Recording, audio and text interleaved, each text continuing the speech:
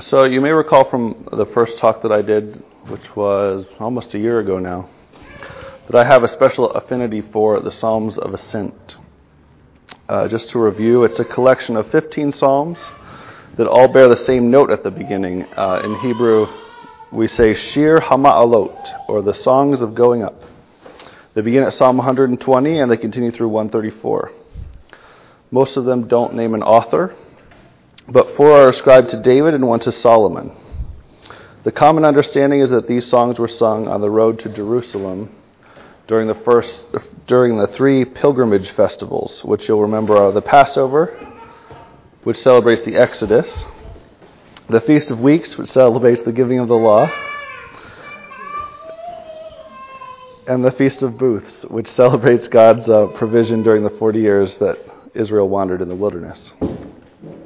These were times when the heads of the households of Israel were meant to go up to Jerusalem and take a sacrifice.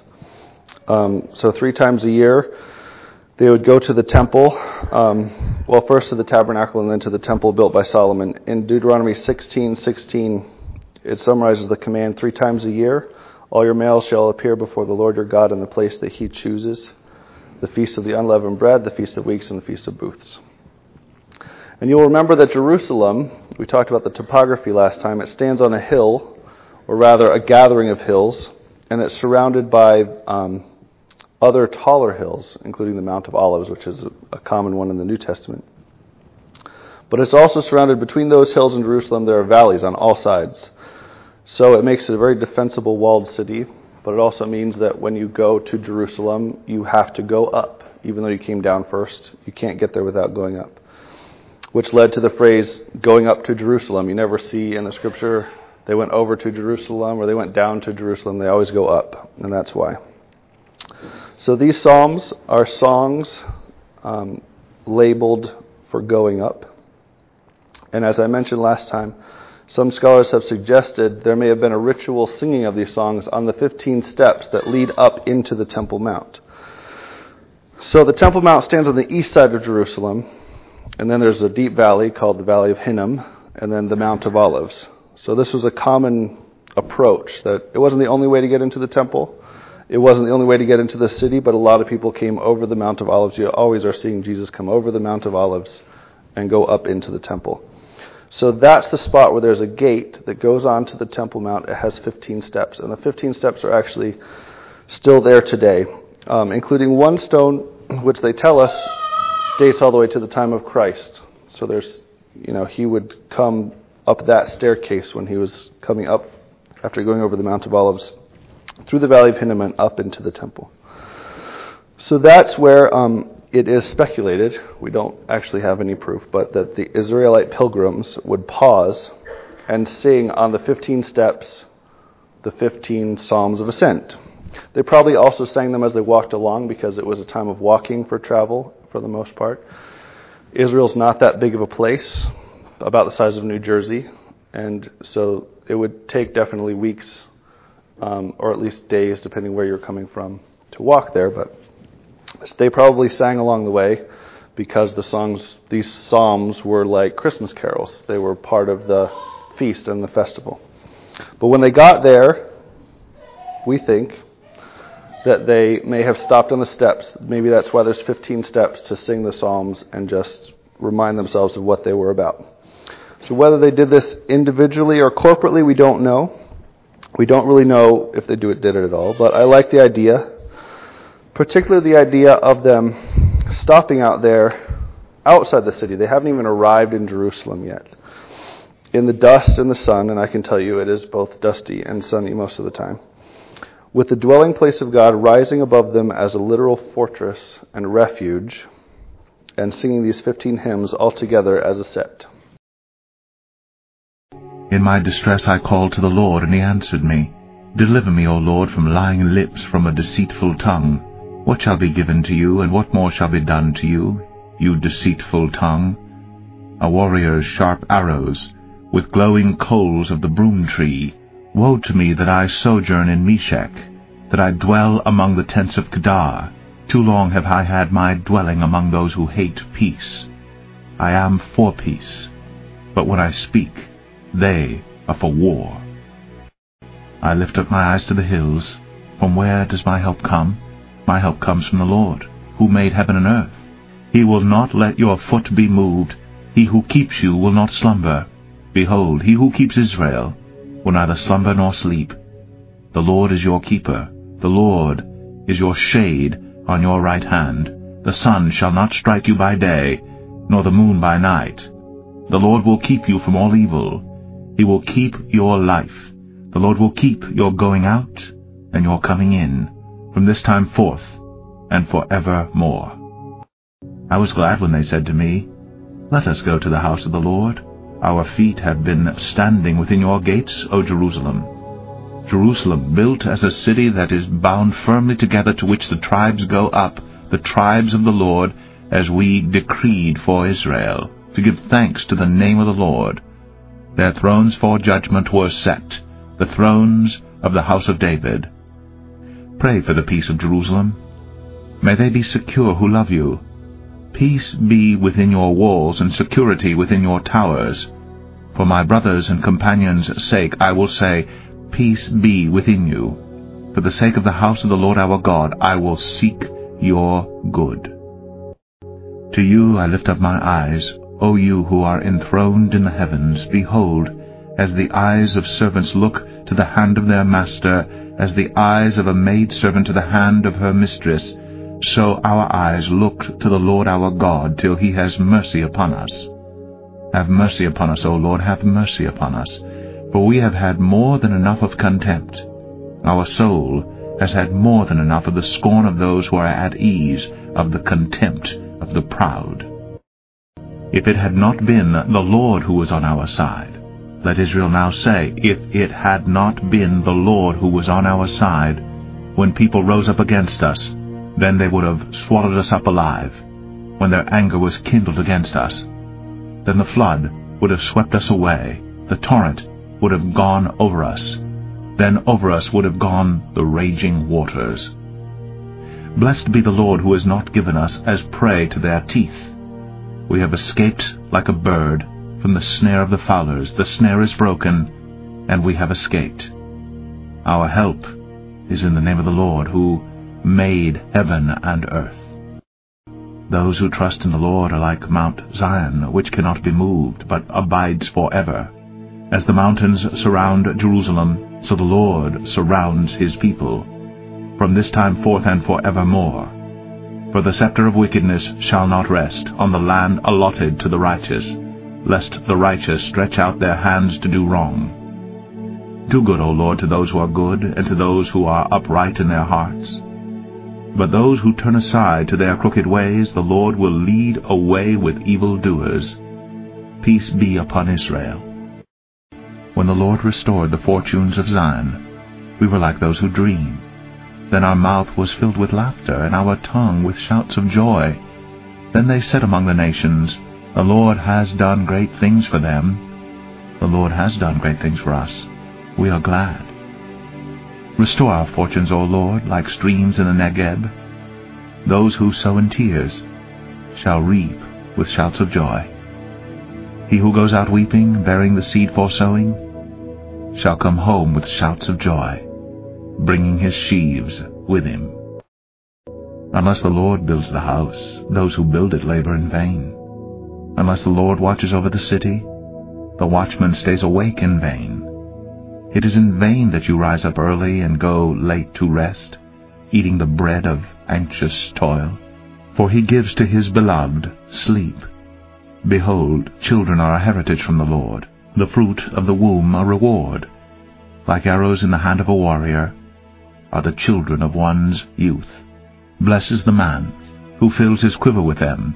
He shall not be put to shame when he speaks with his enemies in the gate. Blessed is everyone who fears the Lord, who walks in his ways. You shall eat the fruit of the labor of your hands.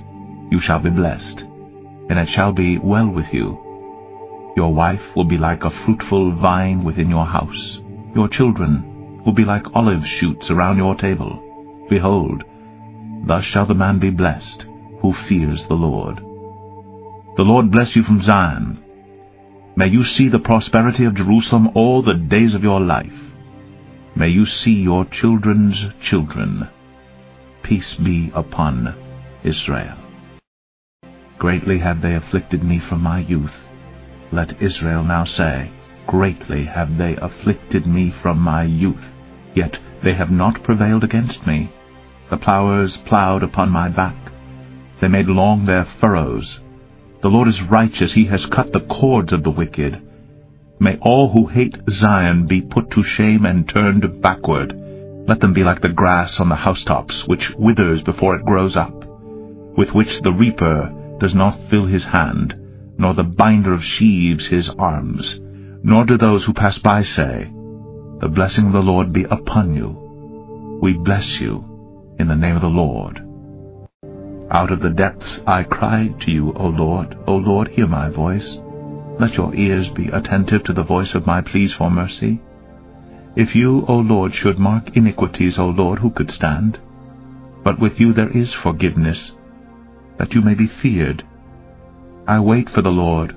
My soul waits, and in his word I hope. My soul waits for the Lord, more than watchmen for the morning, more than watchmen for the morning. O Israel, hope in the Lord. For with the Lord there is steadfast love, and with him is plentiful redemption, and he will redeem Israel from all his iniquities. O Lord, my heart is not lifted up, my eyes are not raised too high. I do not occupy myself with things too great and too marvelous for me. But I have calmed and quieted my soul, like a weaned child with its mother. Like a weaned child is my soul within me. O Israel, hope in the Lord, from this time forth and forevermore. Remember, O Lord, in David's favor all the hardships he endured, how he swore to the Lord and vowed to the Mighty One of Jacob, I will not enter my house or get into my bed. I will not give sleep to my eyes or slumber to my eyelids until I find a place for the Lord, a dwelling place for the Mighty One of Jacob. Behold, we heard of it in Ephrathah, we found it in the fields of Jaar. Let us go to his dwelling place, let us worship at his footstool. Arise, O Lord, and go to your resting place, you and the ark of your might. Let your priests be clothed with righteousness, and let your saints shout for joy. For the sake of your servant David, do not turn away the face of your anointed one. The Lord swore to David a sure oath from which he will not turn back.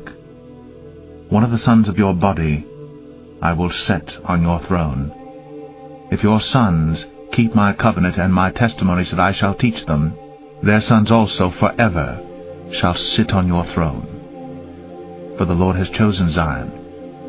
He has desired it for his dwelling place. This is my resting place forever. Here I will dwell, for I have desired it.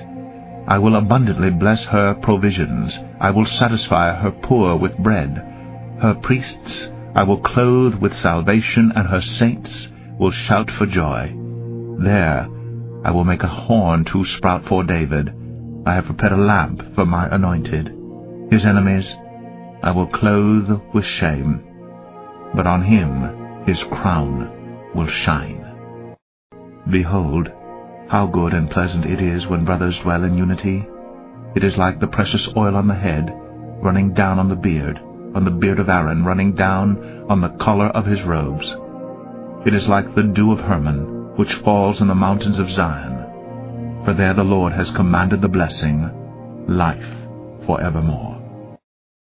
Come, bless the Lord, all you servants of the Lord, who stand by night in the house of the Lord. Lift up your hands to the holy place, and bless the Lord. May the Lord bless you from Zion, he who made heaven and earth. So as I read through these Psalms, just like we just have done, as a set, I was struck by a persistent similarity that runs through them all.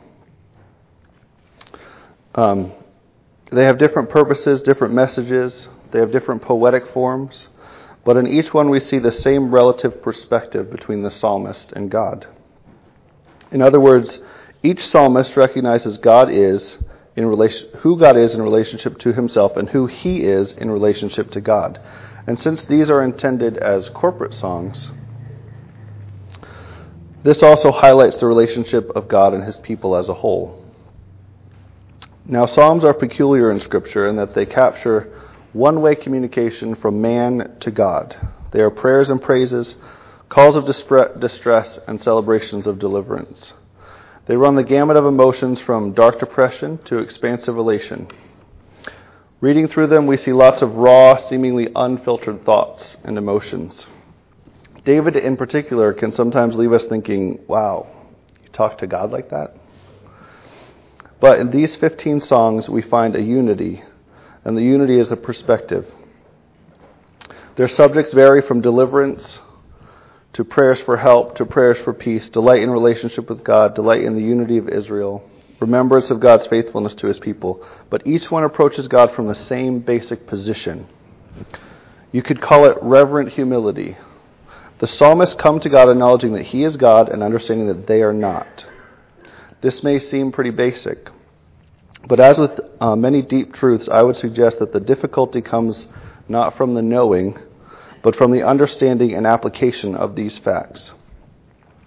I think Psalm 123 captures this quite beautifully, so that's what I want to look at today. So if you want to open to Psalm 123. I'll read it from a literal translation. I'm using a Hebrew English Bible that just has it's kind of a word for word. A song of ascents. Unto you I lift up my eyes, O you who dwell in the heavens. Behold, as the eyes of servants to the hand of their master, as the eyes of a maid to the hand of her mistress. So our eyes look to the Lord our God until he has mercy on us. Have mercy on us, O Lord, have mercy on us. For we are exceedingly filled with contempt. Our soul is exceedingly filled with the scorn of those who are at ease, with the contempt of the proud. As we have discussed, the first key to unlocking a psalm is its poetry. These are all, after all, songs, and they rise out of the poetic culture of Hebrew. As such, they work with a set of tools that's somewhat different from Western poetry. We talked about this last time. Much of the Western tradition relies on rhymes, patterns of syllables, and accents. We know these forms, and we recognize them when we see them. Likewise, the Hebrew audience reading a Hebrew poem would recognize the forms and structures that would be familiar to them from their culture. Rather than focus on patterns of syllables and accents and rhymes, Hebrew poetry reads more like modern free verse. It deals mainly in imagery, metaphor, simile, and especially various kinds of repetition. If you think about poetry, there's a lot of repetition. Even a rhyme is a repetition of a final sound in the word. So it's the same concept, but it just is a different application of it. Often key words play a large part, as well as sometimes elaborate imagery. And there are always very complex interactions between words and thoughts, and even the sounds, not in a rhyming way, but in other ways. The sounds will mimic and echo and speak back and forth to each other. The most important thing to look for when you read Hebrew poetry is this interaction. The Hebrew language, and perhaps the Hebrew-speaking mind, is far less linear than English. It doesn't have that strict subject-verb-object form. The words and phrases interplay. They can be switched around and emphasized in different ways. And even there's a strong tradition of alluding to well-known works like other scriptures, lines from the Torah, things that everybody would know, in the same way that if we said like a wretch like me or something, everybody knows that that's from Amazing Grace. So a lot of the poems include those kind of interactions. Parallelism is a common structure in Hebrew literature, and it's based on a kind of evolving repetition of ideas where you state the line, then maybe you state a phrase from the line and add a concept onto it, or in some way alter the original meaning, either expanding it or contrasting it, something like that. So keep that in mind as we look at this poem. Watch for the interactions.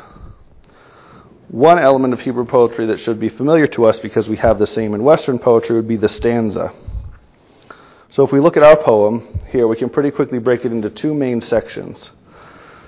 Stanza 1 is verses 1 and 2, conveniently enough, and stanza 2 is verses 3 and 4, even though they're different lengths. Some translations will visually break this up. When you look at your page, they'll have, as though you're reading a book of poetry, they'll have an extra space in between the stanzas. Some of them will bold the letter of the verse that starts a new stanza. Stanza 1 is a quatrain, which would be 4 lines, and it's made up of 2 parallel lines each. Made up of 2 parallels, 2 lines each.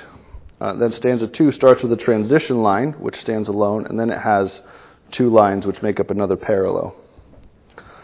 And here at this stanza level is where we see our first interaction. The 2 stanzas paint very different pictures.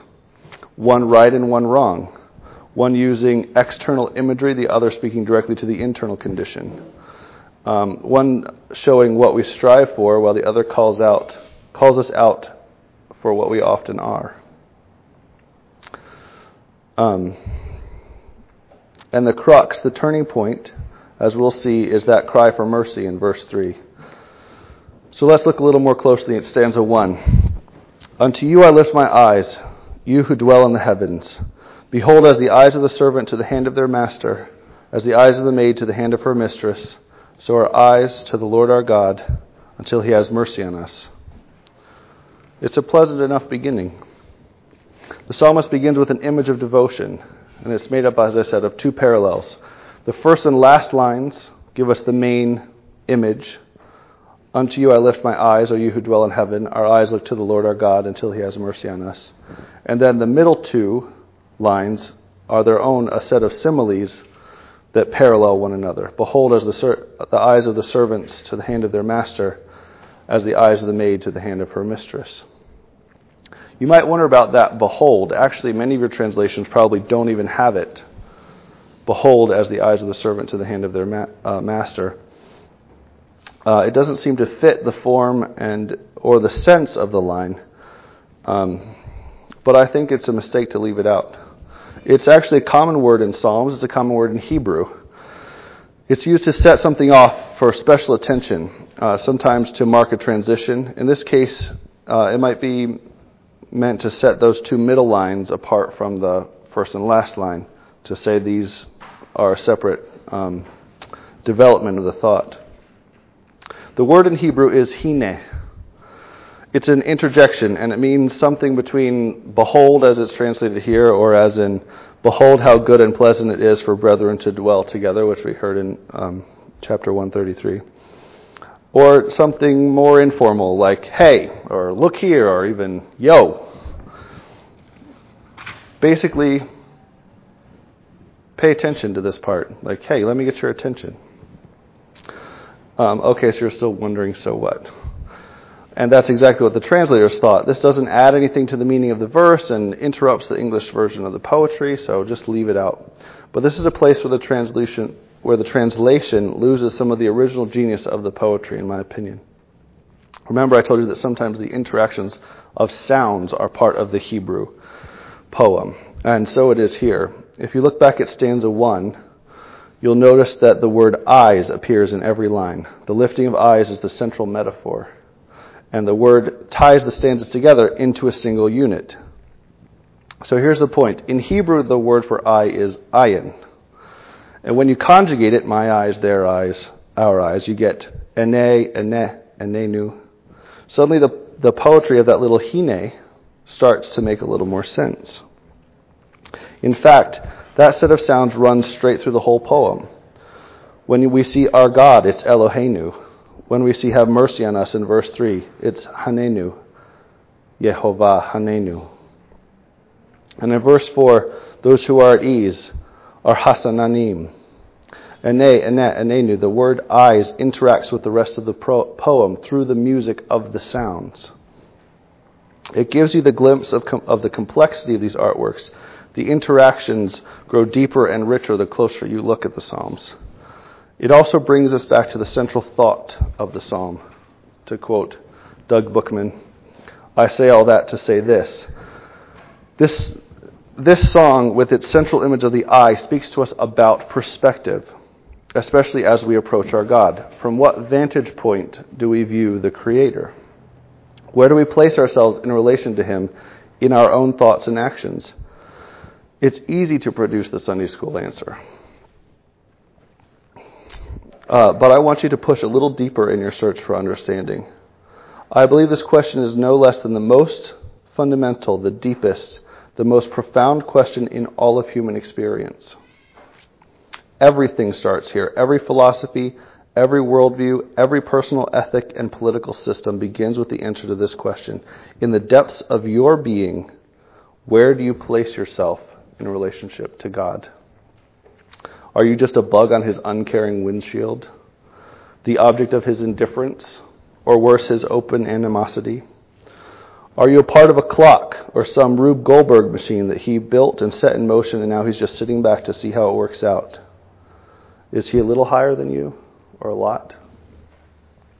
Maybe just a few rungs up the ladder, so we need only evolve a few more steps to reach his level.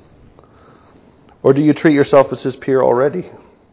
Or worse, his judge, discussing his choices, his actions in your life, even the dictates and principles of his word as though they need to pass your ultimate scrutiny in order to be deemed good with that capital G.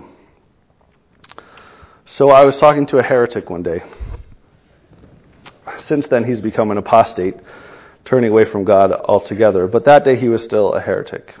And I use that term in its literal meaning. He was actively adding his own anti-scriptural ideas into the mix of his personal religion, then trying to somehow excuse them, explain away the conflict, and then teach it to other people. Like all heretics, he couldn't wait to try to win me over to his nascent cult of followers. So this is one of our first conversations, and he knows that I'm a Bible-reading believer, and so he starts pushing me toward the gray areas, trying to see if I'll follow him out into the sort of trackless darkness of stuff he just made up, and wants to call his faith. So somehow we got onto the subject of hell. Now, I have noticed that the denial of hell is like the gateway drug of heretics. By denying the idea of eternal judgment, they can rob God of his justice. And if God is not just, then quite a lot of the scripture starts to look a little questionable, especially the parts we don't like or have trouble getting our heads around. So once they deny God's justice, they find it pretty easy to deny his omnipotence, especially in the form of his ability to create and preserve the scriptures throughout history. So inerrancy of scripture goes on the scrap heap next. That opens the door for just about any idea they can come up with. Some, actually a lot of them, claim a special vision from God, like Joseph Smith and his rose-colored glasses. Others simply start building doctrines out of their own emotions and observations. A few justifications and mental gymnastics later, they find themselves in the position of my friend, evangelizing for a false gospel of their own making. It's a well-established pattern. If you like history, you can look at the founding of our country. How many states were founded by heretics leading their little cults out into the woods to start a new town where no one would make them read the Bible instead of their own dream journal? And if you want an easier source, just listen to This American Life. They love apostates. They never met one they didn't like. So anyway, the heretic is telling me how he just can't imagine the God he loves being capable of creating and sustaining a place like hell. And I'm telling him that idea can't be supported in the scripture, and it undermines the justice of God and our need for salvation, etc. So finally he just lays it out, the mental gymnastics. He says, even if I'm wrong, I don't think my Heavenly Father is going to hold it against me if it turns out that I am more gracious and merciful and loving than He is. This was his trump card. As far as he was concerned, there could be nothing I could possibly say in response to that. As far as I was concerned, at that point, he was already a lost cause, so I didn't. But if I had said what came to mind at that moment, it would have been this. If that turns out to be the case, then maybe you should just take over as God and let him find something else to do. A few years later, he pretty much decided that he is God and went in search of other people that he could convince of that proposition. Fortunately, he hasn't been very successful so far. But the point is that his error began as a problem of perspective. In his mind, the heretic places himself in the seat of judge, presiding over the right of God to be God, or even to exist at all. That is why I say that this question lies at the deepest and most foundational level of our faith and understanding of literally everything. It lies at the heart of every sin invented by man or devils. Indeed, was this not the ultimate source of the original sin? First, Lucifer beholds his own great glory, and he was glorious, and begins to consider himself equal to God Almighty. When God casts him down, the angel-turned-devil approaches Eve with the same proposition. He challenges God's position as loving protector and giver of instructions. In essence, he tells the woman, don't listen to God, you be the judge. In Genesis 3:6, we see when the woman saw that the tree was good for food, and that it was delightful to the eyes, and that the tree was desirable to make one wise, she took from its fruit and ate, and she gave also to her husband, and he ate. Satan challenged their perspective. Setting themselves in the place of God, they fell. And we've been doing it ever since. That is why this question is so important. So let's see what the Psalm of Ascent has to tell us about the answer. Stanza 1 lays out the alternative to the path of Adam and Lucifer. Unto you I lift my eyes, O you who dwell in the heavens. Behold, as the eyes of servants to the hand of their masters, as the eyes of a maid to the hand of her mistress, so our eyes look to the Lord our God until he has mercy on us. Unto you I lift my eyes, O you who dwell in the heavens. The implication is clear. He's up there, I'm down here. And as we discussed the last time I spoke, the nature of God is so above and beyond us that his complete being is literally unimaginable to us. But our poet doesn't leave it there. He makes it personal with the next two lines. Behold, as the eyes of servants to the hand of their master, as the eyes of a maid to the hand of her mistress. These images take the perspective of the poem beyond simple position. We do not simply lift our eyes to God because he dwells in the heavens. We lift our eyes as the servant to the master. That's a relationship, a known and understandable interaction. The master-servant relationship includes expectations on both sides. It may seem simplistic or hackneyed to relate this to the boss-employee relationship, but it's not entirely inappropriate. Under the Levitical law, there were very strict rules about how you could treat an indentured servant, including, among other things, every 7th year they had to be freed and all their debts forgiven. That may not have been what everybody did, but that was what the law said that they should do. That runs more closely to the concept of the employee than what we would think about as slaves, people who for their entire life were going to be owned by another person. So it's a slightly different concept in the Hebrew culture.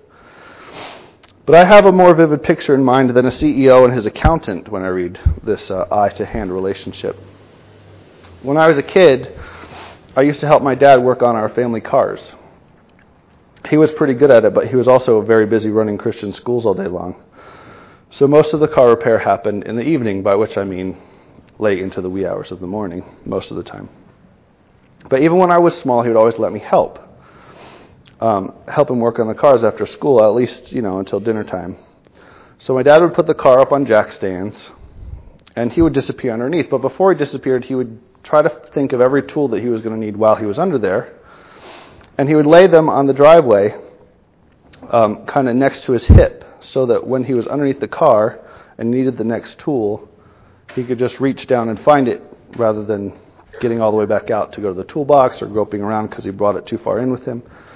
It was a good system, and it's actually one that I use to this day. So in the beginning, I was completely superfluous to this process. I was basically watching. And what I was watching was a pair of jeans with boots on the end of them sticking out from under a car. And every once in a while, a hand would appear and put down a tool and grope around to pick up another tool.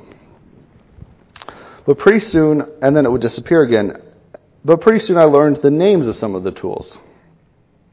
And I would pick those tools up from the pile. I'm 6 years old. Pick up the tools, one in each hand. And when the hand appeared to put down the tool, I would start shouting, "What do you need now?" And if the muffled, faceless voice said the name of a tool that I knew, then I would hand it to him. Or rather, I would press it against his hip because it's easier to find it without looking. And you don't have to wave your hand around in the air. So he taught me that one pretty quickly. If I didn't know the name of the tool, the hand would just grope around on the ground and find it, and my dad would Or my dad would emerge and rummage around in the toolbox. When I knew most of the names of the tools, and when he hadn't forgotten to get them out of the toolbox, the system worked pretty well. The hand would appear and put down a wrench, and I would replace it with a screwdriver and pick up the wrench. I was a very sophisticated tool rack. And you've never seen one so efficient. And at the age of 7, that is like the very definition of achievement, to actually have the right tool and get it into his hand. Eventually, I would graduate from tool rack to toolbox rummager, and then to tool user, and even a few times to co-mechanic. But when I read these verses, I remember that first stage. Squatting or kneeling on the driveway, maybe 7 or 8 years old, probably wearing totally inappropriate clothing for working on cars. One tool in each hand, with all my attention focused on the spot where that hand was going to appear. Ready to do my darndest at whatever the muffled voice asked. In so many ways, that is a picture of God. Behold, as the eyes of the servant to the hand of their master, as the eyes of the organic tool rack to the hand of the father mechanic.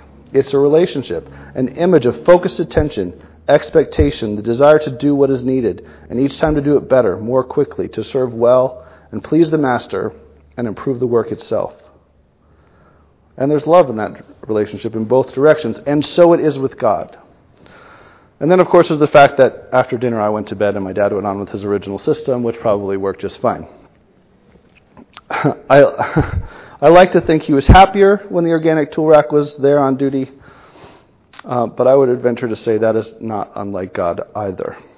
Behold, as the eyes of the servants to the hand of their masters, as the eyes of a maid to the hand of her mistress. So we read that parallel, and our first thought is, okay, that's pretty redundant. Like you just said, the servant to the hand of the master.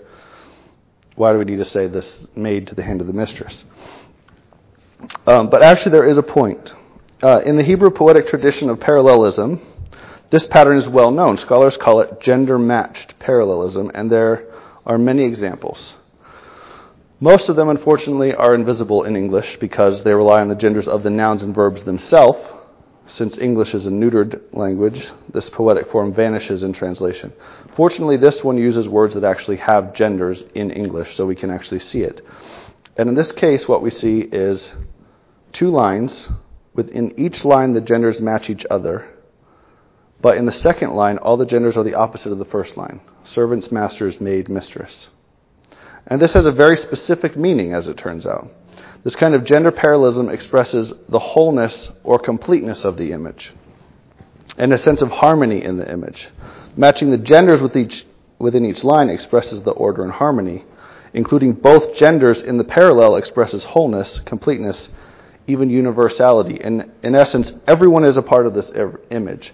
Everyone is a part of this thought.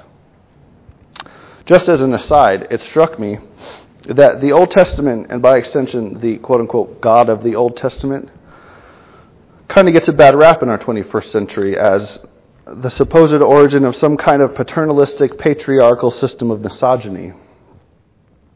But we who study him know that that's not the nature of God.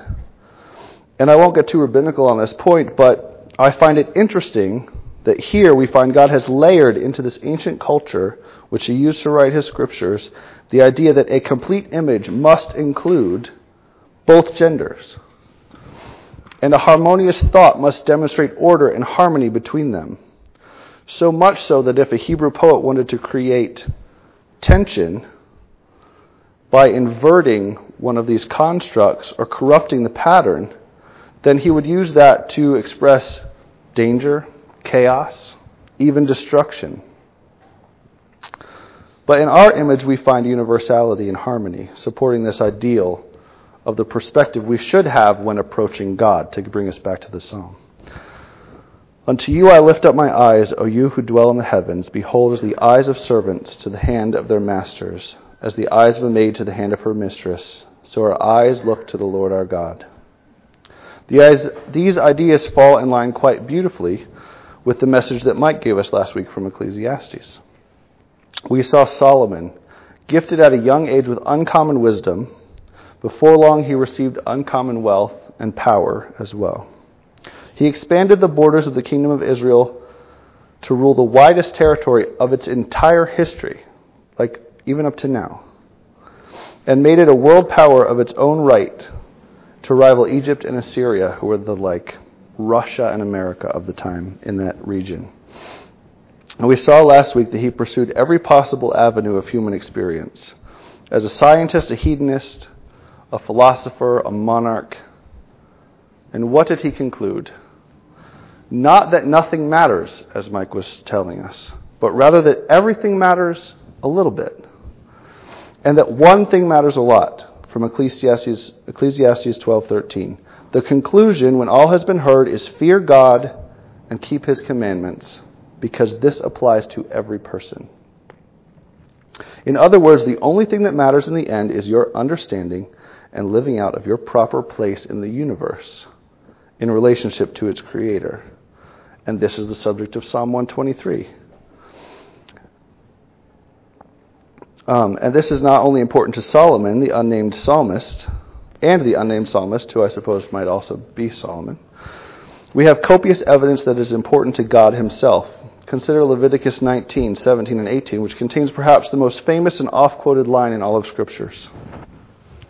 It starts in verse 17. You shall not hate your fellow countrymen in your heart. You may surely reprove your neighbor, but shall not incur sin because of him. You shall not take vengeance, nor bear any grudge against the sins of your people. And here's the famous part. But you shall love your neighbor as yourself. I am the Lord. Jesus later would make it clear that this should apply to all people, not just the countrymen of Israel. In addition to being the most famous line of Scripture, though, this may be the most misapplied and misunderstood of all well-known biblical edicts. Taken out of both of its proper contexts in the Old Testament and the New Testament, it has been perverted, diluted, and even adulterated, often by those who openly oppose and reject both the Scripture that they're quoting and its author. Love your neighbor as yourself has been twisted to support the nice guy view of God, a system of no judgment, no justice, no hell or consequences of any kind. If there is any God at all, then he's a nice, soft Santa Claus God who, like an indulgent parent, stands by and excuses us no matter what evil we may do. To refute this error, we need look no further than the last phrase of this very verse from Leviticus 19:18. You shall love your neighbor as yourself. I am the Lord. In that final phrase, I am the Lord, we find the key. That phrase demonstrates that God does place a high value on our understanding of his position in relationship to the universe, and especially in relationship to us. I heard a Jewish scholar talking on the radio this week, and he was making the very correct point that this final phrase, I am the Lord, provides the foundation for the commandments, and indeed for all morality whatsoever. The very existence of right and wrong depends on God, because he draws the line against which all things may be measured. Without him, without a God, there is no genuine morality at all. There is just culture.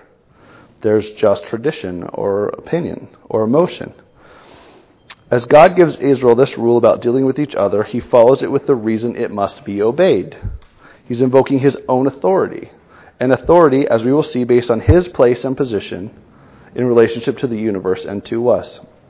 I don't think the Jewish scholar quite grasped this point, because he kept substituting the phrase, I am God, for I am the Lord. He even stopped at one point to say that there's basically no difference between the phrases, but I disagree. There's a very important difference. God is citing his own authority as the basis for our obedience. He's offering the foundation for this relationship that we've been talking about. And the words that he chooses affect our understanding of that relationship. He says, I am the Lord. And if you look at it, that's all in capitals. Some of you recall that when Lord is all in caps, it has a very specific meaning. It represents the name of God, which we sometimes pronounce as Yahweh or Jehovah. He does not say, I am Elohim, which would just be, I am God. He doesn't say, I'm your God, or the God of your fathers, as he sometimes has said in dealing with men. He does not say, I am Adonai, which means Lord or Master, and is actually the word in our psalm, the hand of their master. That word is Adonai in Psalm 123:2. He doesn't say Father, Protector, or any of the other designations used for God in the Scriptures. Rather, the Creator here invokes his own name. It is spelled essentially YHWH. We don't really know what the vowels are. And it is a word so unique and held in such reverence by Hebrew scholars throughout history that it has been rendered essentially untranslatable and entirely unpronounceable. It is the name that God gave to Moses when they spoke at the burning bush. Many have translated that instance of the phrase as, I am who I am. But that is only for lack of a better option. We know that it is related to words that mean to be, to exist, to come to pass, which are all appropriate thoughts to attach to the origin of all things. Hebrew scholars refer to this name as the Tetragrammaton, which sounds wonderful, but it just means something with 4 letters in Greek. Observant Jews refuse to say the name of God at all and simply refer to him as Hashem, or the name. You know, like the Bruce Springsteen, but the name, all in caps. Before and above and beyond all other names. When reading aloud in the synagogue, Jewish people use a pointer called a yod, and they follow along, actually this way, but they follow along so they don't lose their place. And when they come to this word, this set of symbols, they actually lift the pointer up off the paper and skip over it for fear that they would transgress on the name of God by touching the writing of it as they moved the pointer across the page. When Hebrew scholars were preserving the Bible, they couldn't bring themselves, if they made a mistake on a page, they couldn't bring themselves to throw that page away if the name of God appeared anywhere on the page. So they had these huge stacks of mistaken or, error-ridden manuscripts that they would just keep because they so revered the name of God that they couldn't destroy the paper once it had been written by the scribes. And they never say it aloud. Preferring to substitute when they're reading aloud, they just say Adonai, which is a description really of God rather than his name. And that's why we can't know for sure how to pronounce it, because Hebrew for many centuries the pronunciation was preserved only by reading the Torah in the synagogue. And since they would never say the name of God, we don't know how to say it. In English, as I said, we often say Yahweh or Jehovah, but basically it's just like a transliteration, and they just put some representative vowels in there. And that's all been done by relatively modern scholars. And I think that's all quite appropriate in a certain way, because this name of God is a designation solely of him. It refers to exactly one person who has no equal, no peer, and no equivalent. He is a truly unique being. And so this untranslatable, unpronounceable word represents all that he is and all that is unique to him, creator, sustainer, author of ourselves and all the reality that we inhabit, the original, eternal, endlessly vast and powerful being.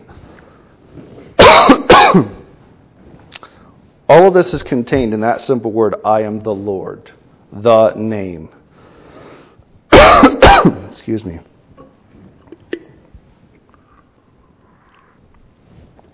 Throughout the Old Testament, as he speaks with mankind, God often sees fit to invoke his name. How many times have we read the phrase, I am the Lord, all capitals, your God? Each time he reminds us, I am Hashem, the name, the Tetragrammaton. To men flinching, cowering, struck dumb with awe, and set aglow by the encounter, God identifies himself by name. And in the New Testament, Jesus Christ uses this very same word to seal that fate that would lead him to death on the cross. The religious leaders arrested him and charged him with blasphemy for claiming to be the Son of God. And when they asked him, are you the Son of God? He said, in Greek we translate, I am, but he said the name. And they sentenced him to death for defiling the very name that we are discussing. That name is a symbol of this relationship that we're discussing in Psalm 123.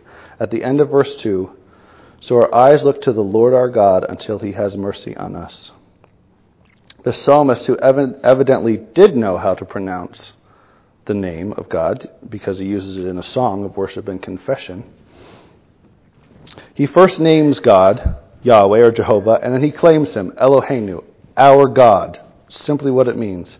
And in that naming and claiming, we see beautifully this perspective, this position or relationship that we've been talking about. He is himself, with all that entails.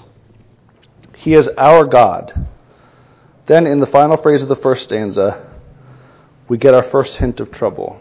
Until he has mercy on us. The psalmist has just said that he and his people are approaching God with the best possible perspective, understanding in their hearts. So what do they need mercy for? Then the stanza breaks. Then the attention of the psalmist turns, and he shifts from the first person descriptive, our eyes, to the second person imperative. Now he addresses the Lord Jehovah. Have mercy on us, O Lord. Have mercy on us is the beginning of stanza 2. Our soul is exceedingly filled with contempt. Our soul is exceedingly filled with the scorn of those who are at ease, with the contempt of the proud. That first line stands out poetically because it stands alone. As you may have noticed, Hebrew poetry often comes in pairs. Odd numbers stand out, especially 1, because it becomes its own set. It's not even part of a larger set. You have 3 or 5, it's a little less. It still stands out, but it doesn't stand out as much as 1 because it's just by itself. And then this particular construction, have mercy on us, O Lord, have mercy on us, phrase, interjection, and then repeat the exact same phrase again, actually has a specific meaning in Hebrew poetry. It marks a turning point. It breaks the poem into a new stanza. It's one of the ways that we know that there are 2 stanzas, and that's where the second one begins. The closest corollary I could think of would be from Shakespeare. The bard writes in blank verse, which means, among other things, that it doesn't rhyme. But if you remember any of your Shakespeare, some of the lines do rhyme. And there's always a line at the end of the scene. He comes to the end of the scene, he does a little couplet that rhymes, and then we know, it's like the curtain falling, we know that this is the end of a scene and the beginning of a new scene. Likewise, when we see, have mercy on us, O Lord, have mercy on us, we know that we're taking a sharp turn into new territory. A new stanza that will interact with the stanza that we have already read. In this case, it's a cry for mercy, a sharp contrast with stanza 1 that now will be elaborated upon in stanza 2. We have a problem, the psalmist tells us, God, and the problem is us. Have mercy on us, O Lord, have mercy on us, for we are exceedingly filled with contempt. Our soul is exceedingly filled with the scorn of those who are at ease, with the contempt of the proud. In other words, we got it wrong. That question we've been talking about, that right perspective toward God that we need as the deepest foundation of our understanding about everything, we got it dead wrong. In fact, we have that perspective perfectly reversed. Instead of devoted humility, the psalmist says, we are exceedingly filled with contempt. Our soul is exceedingly filled with the scorn of those who are at ease, with the contempt of the proud. I looked up that word contempt, and it is not a pretty picture as opposed to stanza 1. The Hebrew word, funnily enough, is booz. It comes from a root word that means to despise, and it suggests not just dismissiveness, but mockery. This is the word that Judah used after he was tricked by Tamar. If you'll remember, Tamar was the widow of one of Judah's sons. As Damon has mentioned, when the husband died and he didn't have an heir, the widow was meant to be married by the husband's brother to give her an heir for the original husband. This is a way that Israel was preserved through the centuries and didn't just shrink and have different families lost or whatever in the ancient kingdom. So Tamar's husband died, and Judah was supposed to give her another of his sons to marry. And at first he did. Actually, he did it a few times. And every time the son died without producing an heir. So Judah decided, I'm not going to do that anymore. Every time I give you one of my sons to marry, he dies. I'm not going to have any heirs left of my own. So Tamar tricks him by dressing up as a prostitute and placing herself in Judah's path when he's out of town. Great guy that he is, Judah gets her pregnant. But after the act, he has nothing to give her in payment. So he promises to send her an animal from his herd and gives her some of his valuables, like a deposit. When the servant gets there with the animal, there's no prostitute because she wasn't really a prostitute. And the men who lived there say they don't even have a prostitute in that town.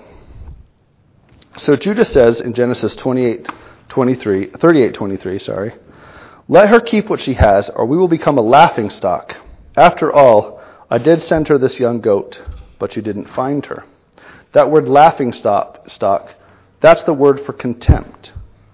It's mockery, the kind of feeling that the pagan guys of the town would have for the Jewish guy who couldn't figure out how to pay a prostitute.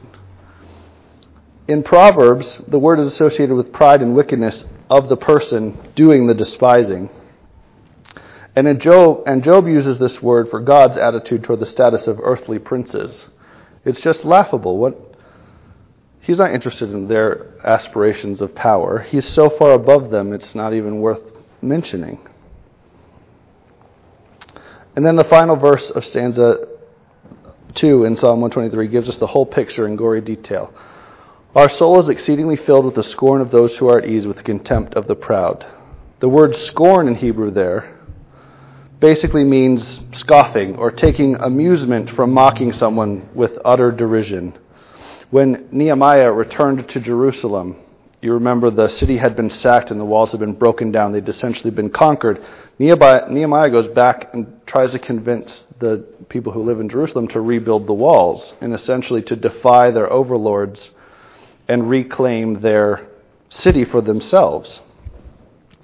And the neighbors from the nearby towns, the little sort of dukes or whatever, come by basically just to laugh at him. They don't attack him. They don't try to stop him. They just basically said, come on, give me a break. This is the image that the psalmist offers in contrast to stanza 1. His people were supposed to come with devoted hearts, looking up eagerly to God from the midst of a loving relationship based on a right perspective about our relative positions in the universe. And they came to God with the scorn of those who are at ease, with the contempt of the proud. Is this not the way we see our culture today responding to God? Scoffing with such utter contempt that they cannot even entertain the idea of submission, let alone worship. But this, as we have seen, is endemic in our species. The trend runs all the way back to the Garden of Eden. I heard a comedian named Simon Amstel on The Tonight Show, and his joke that he ended with just sort of perfectly wrapped up this concept. He looked around at the people and he said, the problem with society today is that we are all egomaniacs who believe that we are the center of the universe. And he did a brief count. He said, there's like 350 people in this room. And each one of you thinks that you are the important one, even though all the evidence points to the fact that it's definitely me. And so Psalm 123 reminds us that we too are susceptible to the utter arrogance that would cause us to get wrong the one thing that Solomon warned us is the only thing that really matters. That is to love God and obey Him because we have applied ourselves to finding the right perspective by working to understand who He is and how we can look to Him with like an organic tool rack waiting for the father mechanic to ask for the next wrench. Like the psalmist and his people. The psalmist and his people, like my friend the apostate who dares to pass judgment on the extent of God's mercy, we too may lose sight of our right position in the universe. We may fall to this temptation to reverse the roles and see ourselves as the final arbiters of truth, of morality, even of the legitimacy of God's direct commandments. In fact, we probably will. Indeed, we already have. Every time we have chosen willful sin over humble submission. So like the men of Israel, making their way up to the Temple Mount from the Valley of Hinnom to repent and sacrifice for the sins of their households, we must remind ourselves of the only right perspective from which to approach our Creator and our God. That is, with the understanding that He deserves our total attention and devotion. And with the understanding that He will continue, as we know He will, to pour out the abundance of His mercy onto us. Let's pray.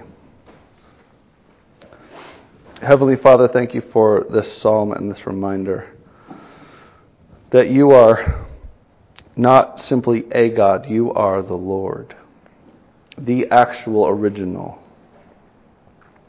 Thank you for the mercy that you pour out on us. Make us mindful of our need for that mercy, and help us to strive always to place ourselves in the right perspective in relationship with you. Amen.